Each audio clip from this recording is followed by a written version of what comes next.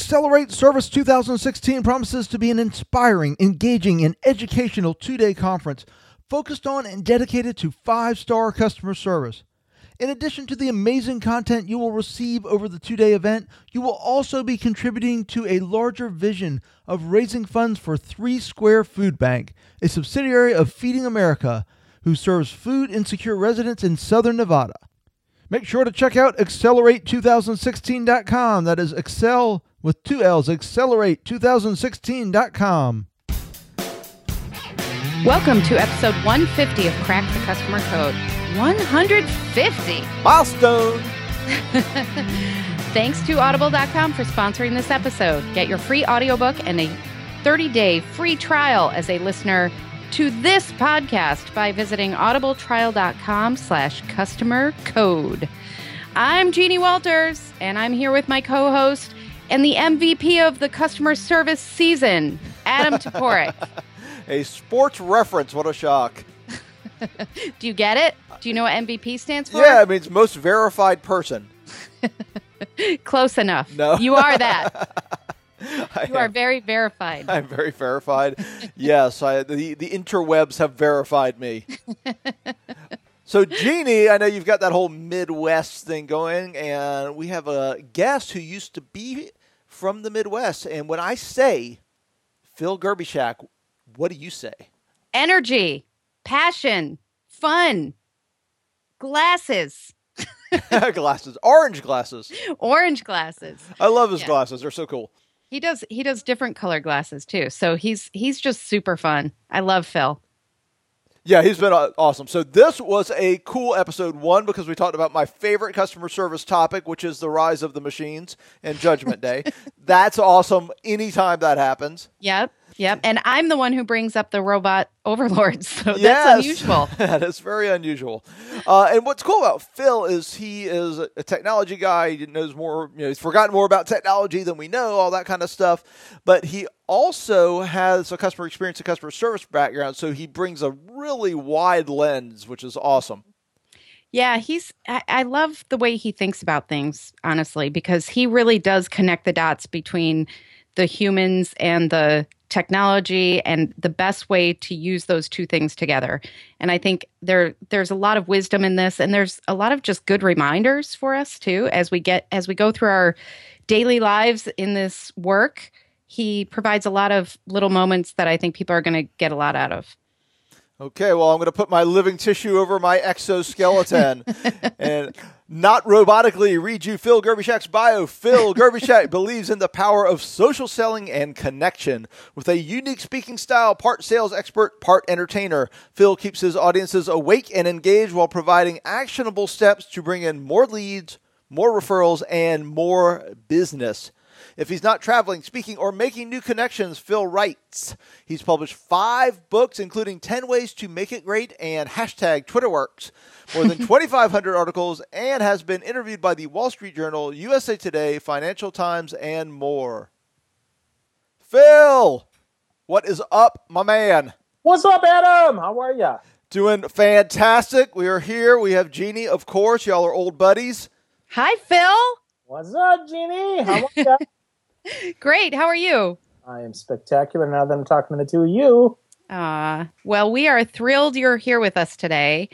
And if people haven't met you, I think they should know that, seriously, I'm not sure I know anybody who is quite as passionate and energetic as you are, not just in general, which you are, but also when it comes to really the power of social. And I was lucky enough to see you speak a little bit about this at the National Speakers Association, and you killed it, of course, by the way. Killed it. But I'm curious to start our conversation here. I'm wondering, what are some of your favorite ways to advise both people and also businesses about how to tap into this power of social? What do you think? Excellent question. Well, the key is the first word that you said, and that's people. We have to realize that we are people, and the person on the other end is a person too, not a business, not some brick and mortar building, but a real person on the other end. And even though we don't expect that businesses are going to be animated objects, we do expect them to have some empathy and some feelings. So sometimes if we can just tap into that collective feeling and really focus on, okay, how do I want people to feel when they walk away from working with me? How do I want this business transaction to be? I mean, that's really, think about that customer experience. That you guys talk about that all the time, and that's so important. But if you begin with that and think about, how do I want people to feel on social? How do I make them feel offline? And then congruently maximizing both of those, which are two kind of buzzwords, but congruent means it has to match. And then maximizing means just crank that up as much as you can to really give that. Because frankly, especially on most social, it's text. And text we read into ourselves. Text is not often an emotion that we're able to transfer that energy, that love for our customers too. But if we're passionate about it, and that's where, don't worry so much about being professional, be personal and make a person-to-person connection first. And that's how we can take that, what we have offline, that love that we have for our customers, that love that we have for our service, that love that we have for doing what we do, and really transition that online, be it a person or be that a business. I love that. Wow. Love. Feel the passion. I feel the love and the feelings. Yes. So, you mentioned that customer experience. Let me ask you, how are some ways you can, because we talk about this a lot, you lose all these human signals when you cut off facial expressions, when you cut out tone of voice, and you've got to convey that another way. So how do you advise companies, especially the ones that have the lawyers and the HR departments that are like, don't put anything in writing? How do you communicate humanly through social and in those environments? So first, we have to realize, again, that we're not trying to sway people to immediately do a business with us. Any sort of crazy false claim, and by false, I don't mean you're saying it's false, but stuff that can't be proved is false when it's online. People aren't going to follow privacy policies, disclaimers, all that crap back to see if you're telling the truth. So just throw that stuff away. Stop trying to promote products and services and start promoting the great people that are in your organization. And how do we do that, right? We take pictures. We use text. We drive people back to our website. We might use video. We might do a podcast. We have to be out there. We have to be consistently out there. That's the thing, right? It's not an event. Customer service is not an event. It happens all the time. And we are serving our customers, serving our people by what we say and by what we don't say. So if we're not saying anything online, if we're just quiet, most people will then, like, most insecure people do, hey, do you still love me? Do you still care about me? Are we still friends? Right? If I don't hear from someone for a year, and then suddenly, hey, I've got a special, buy my crap, click my junk, aren't I awesome? You're like, whoa, dude, I haven't talked to you in a year.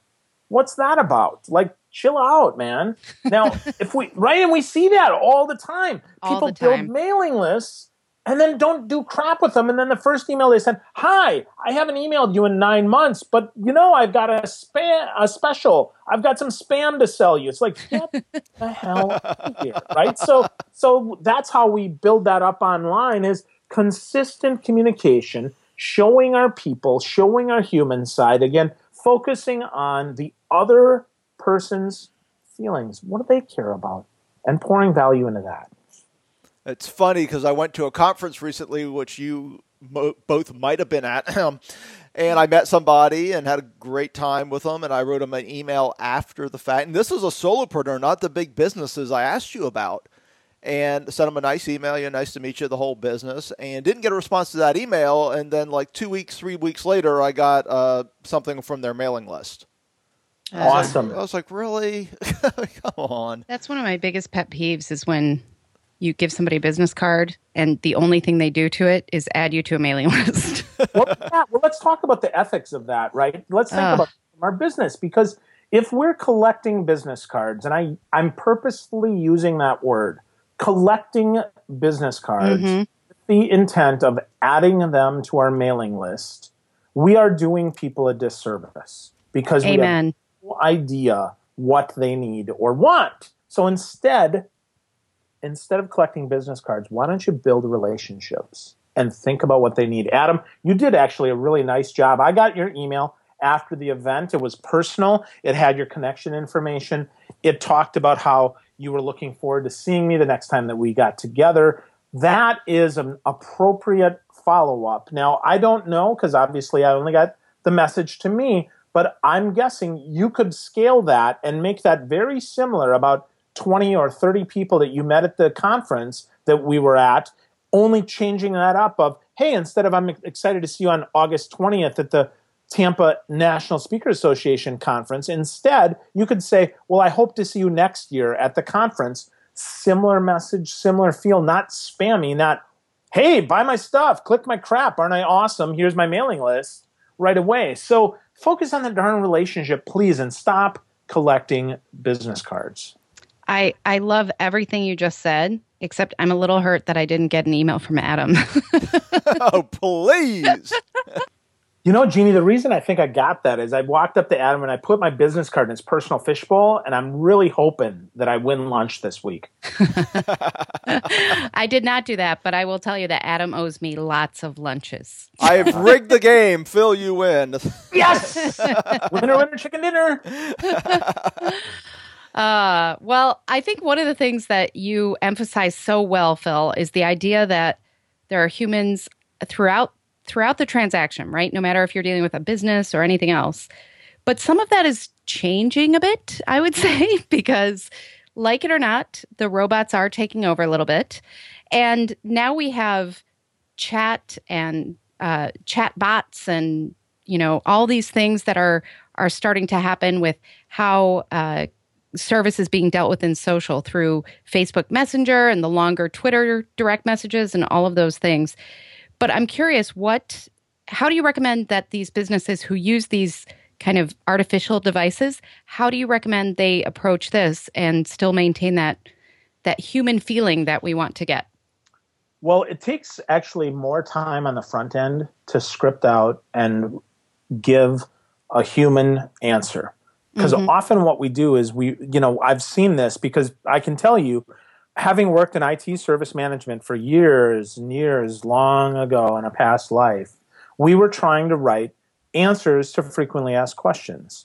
And invariably what would happen is we would write an answer and we would think it was a perfectly fine answer and we would put it in. And the answer we would get back from our customers was, well, clearly that you didn't read my question, which really is code for you didn't make me feel like a person. You just robotically gave me the answer. And people don't want that. So how do you go about that? Well, first, you have to think about the message and understand a little bit more of the relational dynamic of the person. So if you can't hear an intonation and they have less words, if they say, what does that cost? Versus, hi, this is Phil and I'm calling today and I'm looking at the blue one and I'm wondering if it comes in an extra large and what does that cost? And can I get that by Tuesday? And all of that. What does it cost is $9.99. That's okay. But if you're going to put that same answer because you keyworded that to cost, and now you reply to me who just wrote you a paragraph dissertation about how you're doing, and you say $9.99, my answer is going to be, you didn't listen. You didn't. I'm going to start answering that way. Just for fun to see what people do. Right.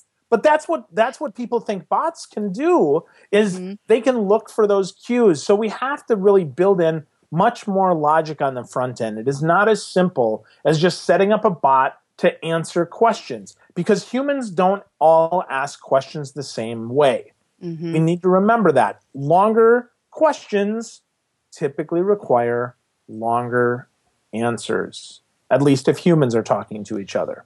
And shorter ones can have shorter answers. Yes. It's very true. Well, you know what I like about, first of all, let me be very clear. Sometimes Jeannie and I ask questions in different ways. If I was going to ask about bots, I would have said, Phil, when does Skynet become self-aware? He does. He's obsessed with it. I think it's going to happen. It really is. All right. But I have a blog post. I'm going to draft off what you said. I have a draft to draft off in my blog post right now. It's called Artificial Intelligence is Not Ready for Customer Service Prime Time. Needs a better title because I had this experience with exactly what you're talking about. It's an email bot that's pretty popular, and it did okay until something went off script. And then it was a mess of all these auto replies that made no sense, that were logically dyslexical. And I didn't realize I was talking to a bot for the first couple. So I'm like, okay, is this person okay? Did she get hit in the head? And it was very interesting. So, you were talking about how it needs to be programmed and how deep that needs to be. You were just even saying for when things go right, just for the depth of questions and for the different things. But when things go wrong, when it doesn't follow the script, how far do you see us needing to go down the road before we really have bots that can do that? So let me answer that in a couple ways. First, your point about not knowing it was a bot is a problem. You need to fully disclose that the person you're talking to is a bot, or that it could be a bot, because you'd be much less frustrated, I bet, with that bot if you didn't think it was a drunk person on the other end. It wasn't, just to be fair, it was an email signature, but it was like, who reads the email signature, fully. So I didn't catch it till I started sort of looking at it more deeply. But so, I mean, I don't know. Is that full disclosure, or should it be like the opening sentence? Hi, I'm the bot. Well, you're an intelligent human being, Adam, that is savvy about customer service. And if you didn't see it, it wasn't enough. Okay. Thank you. And thank you. Yeah. No, I mean, really, right? So here's the thing, right? I want you to really think about this. If we're having a conversation and I'm responding with cut and paste answers, you can tell. If you can't tell and I am responding with cut and paste answers, we are at a point where the bots are ruling the world. We're not close to that. Honestly, I would bet we are probably 20 years, maybe 10 years at the short end, probably 20 years from full empathy from a bot. I mean, Watson is getting better. The problem is we're still triggering off of words and not emotions. We're triggering off no context. If again, in my example there, I used cost as a word, and if cost is a trigger word and you only answer because that's the only trigger word in the message, like most bots do, you've got a problem. So we're years from that. I don't think we're close, but I do think it's going to require more work before it gets even close to better.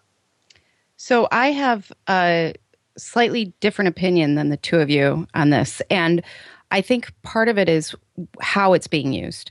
I saw an example recently where if you think about why somebody might be going to Facebook Messenger, for instance, on your brand page, if you find that most of them are going for something, you can use a bot to proactively say, is this what you're looking for right away?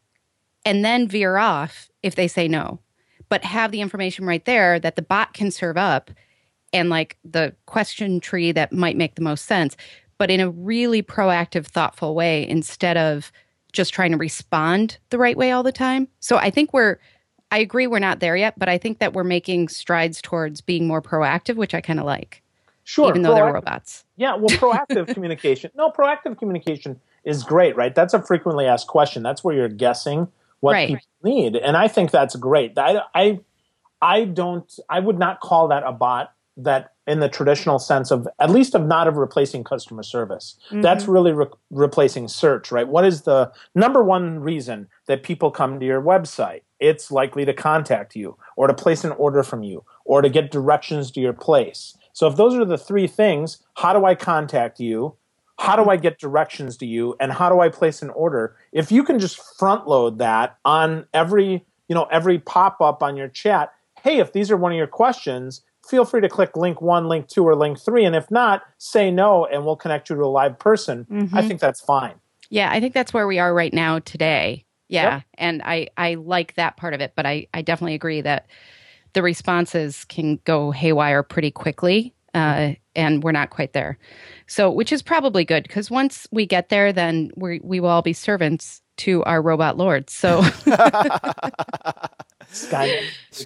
Yes, exactly. So this has been a great conversation, and I want to kind of wrap it up in a way that helps us look forward, probably in a more positive way than what I just described. But what are some of your predictions around how customer service and social and all of these ways that we communicate, what will change in the future? And what are we just tapping into now that might be mainstream in just a little while. What do you think? Well, I think the proactive nature of things is definitely coming. We can predict more effectively than ever before. We have more big data than we've ever had before, so we can use that data to make better decisions. I think faster response times are coming, but I also think we're going to see slower human response times on social, because the reason that people call for customer service, the reason that people email for customer service, the reason that people used to send letters is because that was the fastest way to place an order or to get the service that they need. Well, if social media becomes overloaded with how to get service, we're going to see that there's going to have to be some other way that pops up. I don't think that, the social customer service that we see on Twitter from folks like Delta and Southwest and anyone else who has recently had a problem, I don't think that level is sustainable for customers. For a business, they just shift their staffing model and they go there. That's no problem. But for a customer, if they're used to a response in 60 seconds or 90 seconds or whatever you tell them to expect, and then they're not getting that anymore, they're going to find another way. They're going to find another channel for that. So maybe they shift back to the telephone. I don't think we're going to ever see in the future a way to completely do away with human beings. That's the good news.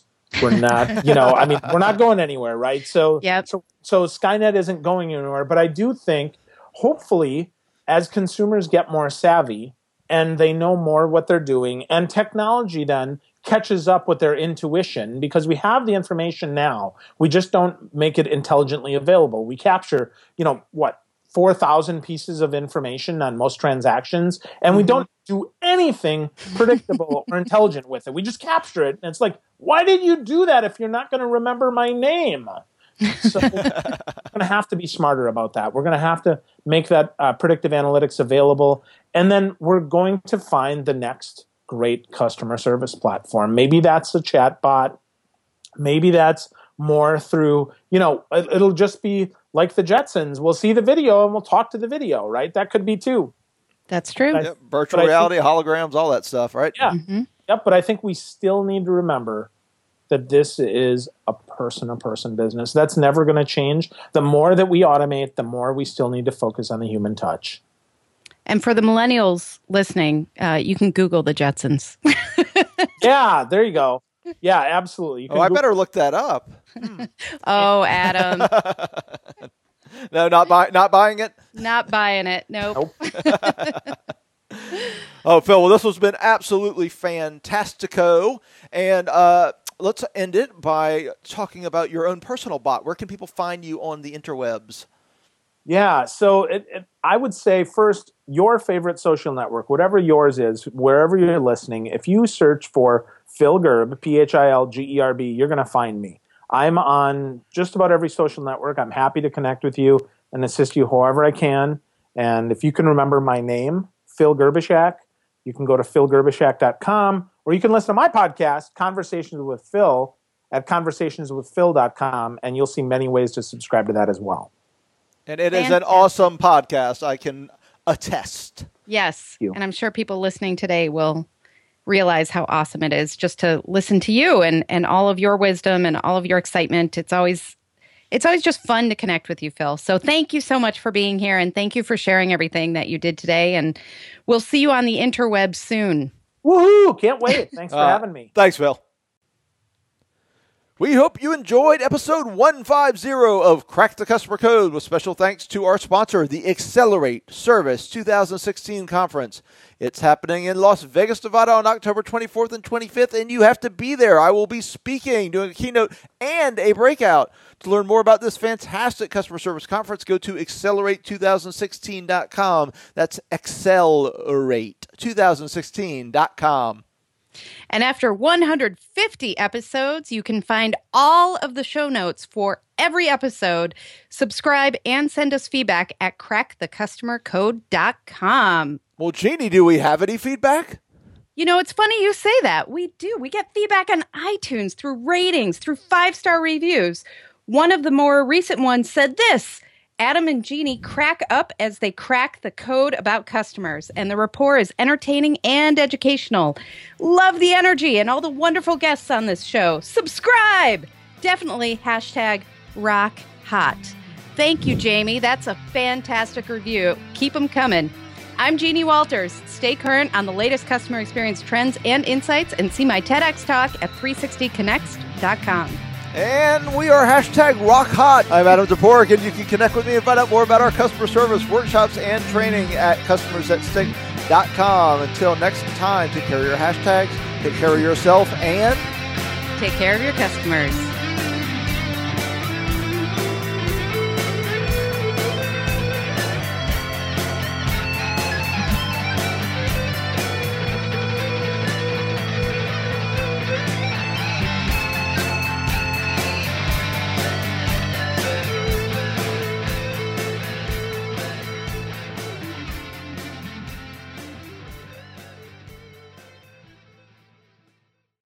This podcast is a part of the C-Suite Radio Network. For more top business podcasts, visit c-suiteradio.com.